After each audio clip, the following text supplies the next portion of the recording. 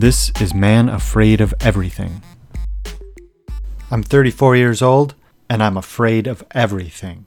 I'm afraid of screwing up, I'm afraid of making the wrong decision, and I'm afraid of moving out. Each episode comes in 2 parts. In the first part, I talk about why I'm afraid. In the second part, I tell you about everything that happened when I did the thing I was afraid of.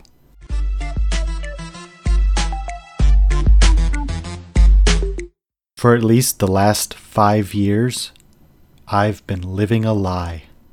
So where you living, Jed? I live with my brother. In a house? Yeah. Yeah, it's a house. Did your brother buy the house? Yep. What kind of house is it? It's a older one. Oh, how long have you lived there? Oh, all my life. Keeping up a lie like this is hard. The more details you give, the more details you have to remember. But luckily, I have a decent memory. Do you like to cook, or does your brother cook? I cook a little. Does your girlfriend cook? What do you mean you don't live together? You've been dating for how long? Wow, that's a long time. Do you have a dog? Yeah, I have a dog. Oh, you don't seem like a dog person. I like dogs. It's my dad's dog. I went away to college for 3 years and had a nice little apartment. When my roommate moved out, I replaced his couch in the living room with a mattress and ate pizza and Oreos on the ground. It was a wonderful time. Whenever I'd stop home for a visit, everything would feel kind of foreign. After graduation, I moved back home with my parents and my brother. I unpacked a few boxes, but I never unpacked the kitchen supplies because I was going to get my own place right away. Then, every once in a while, I'd be too lazy to wash a spatula, so I'd grab one out of the box of kitchen stuff. Didn't matter. I was still moving out. Then the box started to fall apart. Didn't matter. I'll just put the stuff in a new box when I move out next week. Then, we sold the kitchen supplies in a garage sale. I've been here ever since. Every single morning, I drive past the hospital where I was born. And it's depressing. This was not the plan. When I was growing up, I remember visiting my grandmother's house, and her grandson lived with them. He was old, had long hair, and played the drums. I wasn't going to be like that. That was weird. And I also can't play the drums. So, a year after I graduated, with a degree in multimedia, surprise, I couldn't even decide on a type of media. I finally found a job, but it didn't pay enough to get a place. And then the business moved to a building 10 minutes from my house. So I got lazy, and then I got comfortable. I was saving money, and me and my parents and brother were supporting each other. 6 years later, the company shut down, and I was unemployed for a couple months. I took a new job, but it still didn't pay enough to get a place. It probably did, but that was my excuse. Then I got promoted, and I made more money than I've ever made. But I wasn't happy. I wanted to try something else, but before I could figure out what that was, I fell into a hole. I'd drive to work in the morning, and I'd pass these giant, wealthy estates with horses in their yards, and I'd be jealous of their freedom. I'd yell at them, "Good morning, horses! Have a great f***ing day!" When you're jealous of horses on the side of the road, you know there's a problem. So I found a new job, I reached out, and people helped. About 2 years later, I've managed to climb back out again, but it took a very long time, and there are a lot of people I have to thank. In that time, I learned that I'm afraid to make decisions, and I'm always thinking, so I should try to stay in the moment and not dwell on the past or worry about the future. I learned all of this stuff about myself, but I never had the motivation to deal with it. And then I had an idea. What about a podcast where I do the things I'm afraid of? Then suddenly, I had the weekly motivation to take action. I've taken a train into downtown Chicago at rush hour. I've hailed a cab. I've made small talk with people. I went to a barber shop, gone to conferences, tried sushi, gotten naked at a Korean spa, bought and sold things on Craigslist. I asked a stranger to write a song for me. And I rode a real-life horse, just like the horses I used to yell at every morning. I still worry about things, but I'm less afraid, and it's time to move out. I know I should move out, but I could afford a better place if I had a roommate. I don't know anyone. Who would want to be my roommate? I'm too old to have a roommate. What's a good neighborhood? How do I carry all of the groceries all the way from the parking lot? What's the best level to live on? I wouldn't trust an elevator at a cheap apartment. I should just move in with my girlfriend. But if we're going to move in together, we should get engaged first. We've been dating forever. Maybe we should just move out separately. No, move in together. Whatever move I make, someone's going to criticize it and have a different opinion. So I haven't done anything. There's always something I need to do first. I don't want to deal with the neighbors. What if they're loud? Do I have to talk to them? My girlfriend thinks a house or condo would be better than renting. But that seems like such a commitment. We'd drive past an apartment complex that looked fine, and we'd mention it to people, and then they'd say, "There's a lot of gang activity in there." Well, I'm sorry, but I'm just not cut out for the thug life.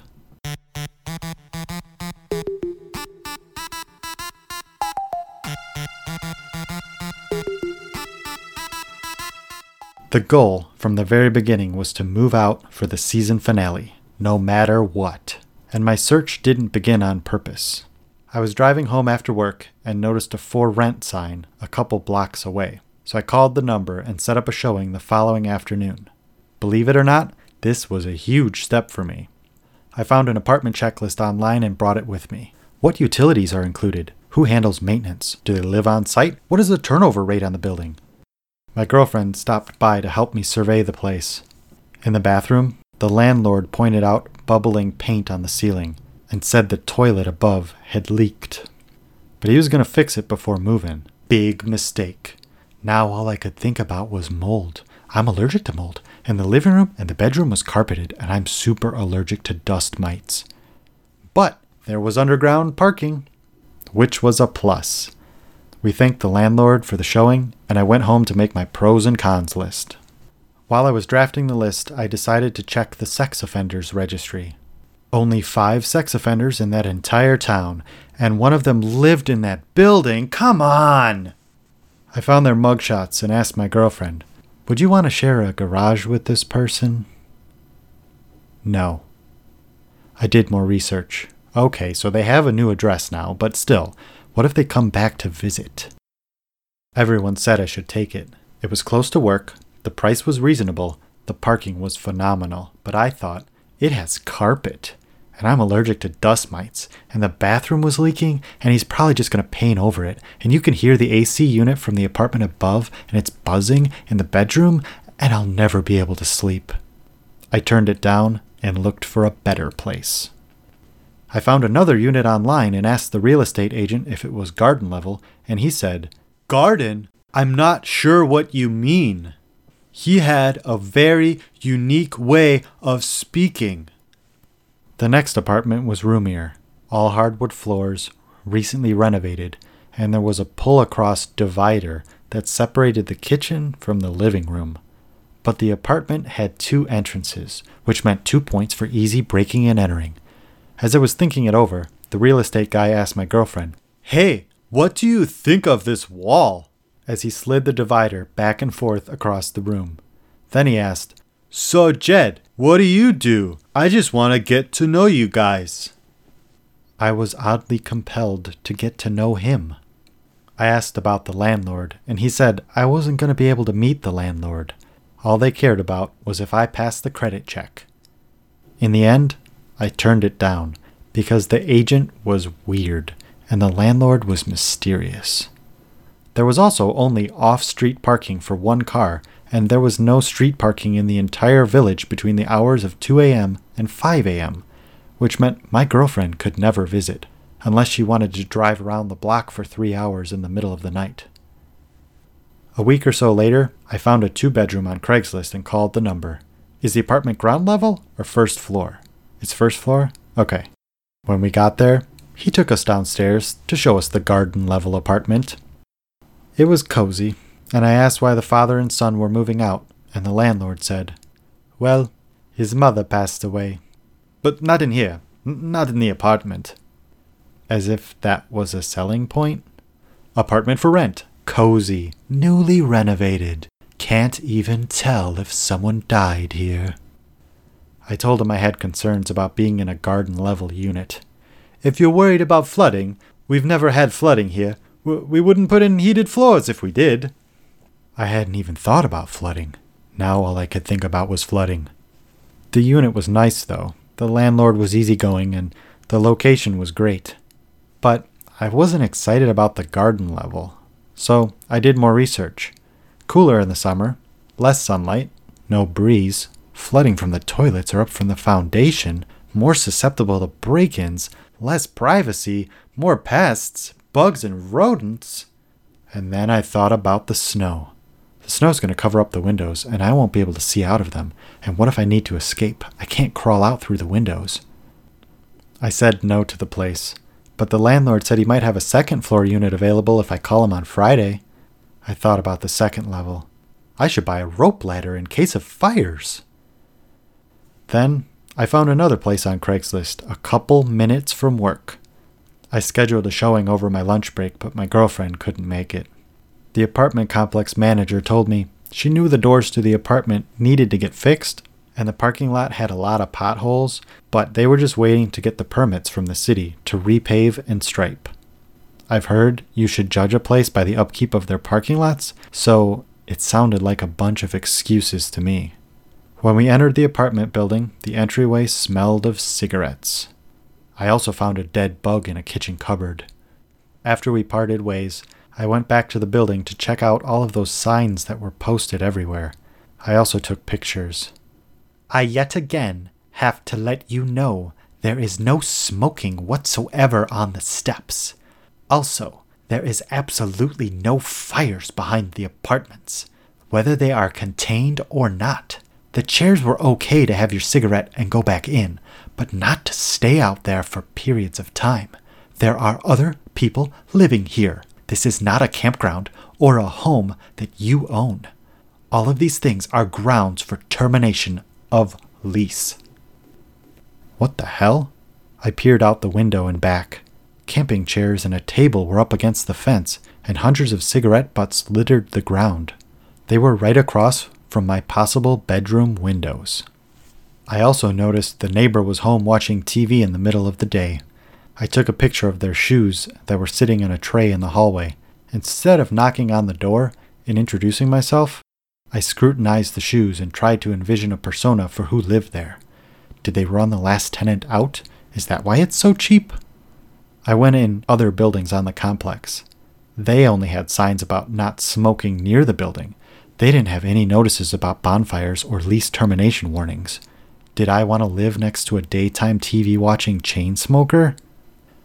After discussing it over the weekend with my girlfriend, we decided it was perfect for me. It was ridiculously close to work, it was a good neighborhood, the apartment was all hardwood floors, so I wouldn't have to worry about allergies.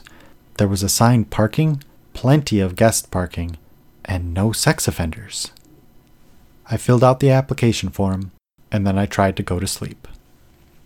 I laid there thinking, it's too far away from my girlfriend.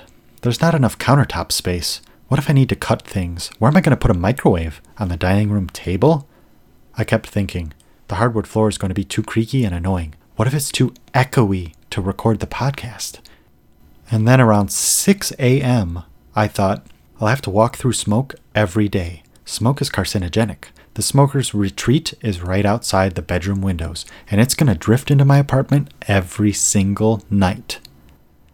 I got out of bed and grabbed the application, and then I threw it out. The other day, I drove past the old hospital again, where I was born.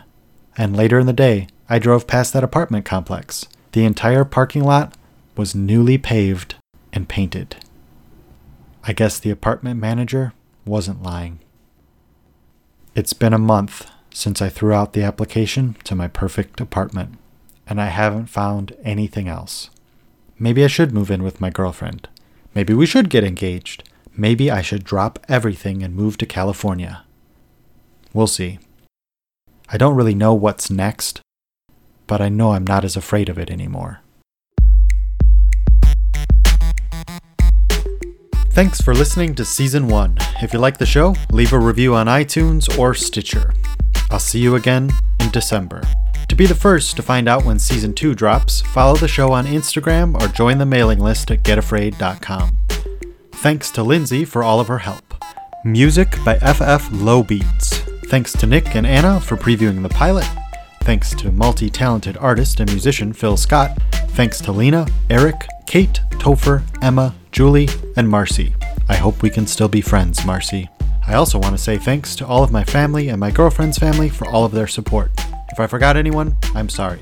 You know I appreciate you. And a very special thanks to my girlfriend for everything. So what should I do next? Visit getafraid.com and let me know, and maybe I'll do it.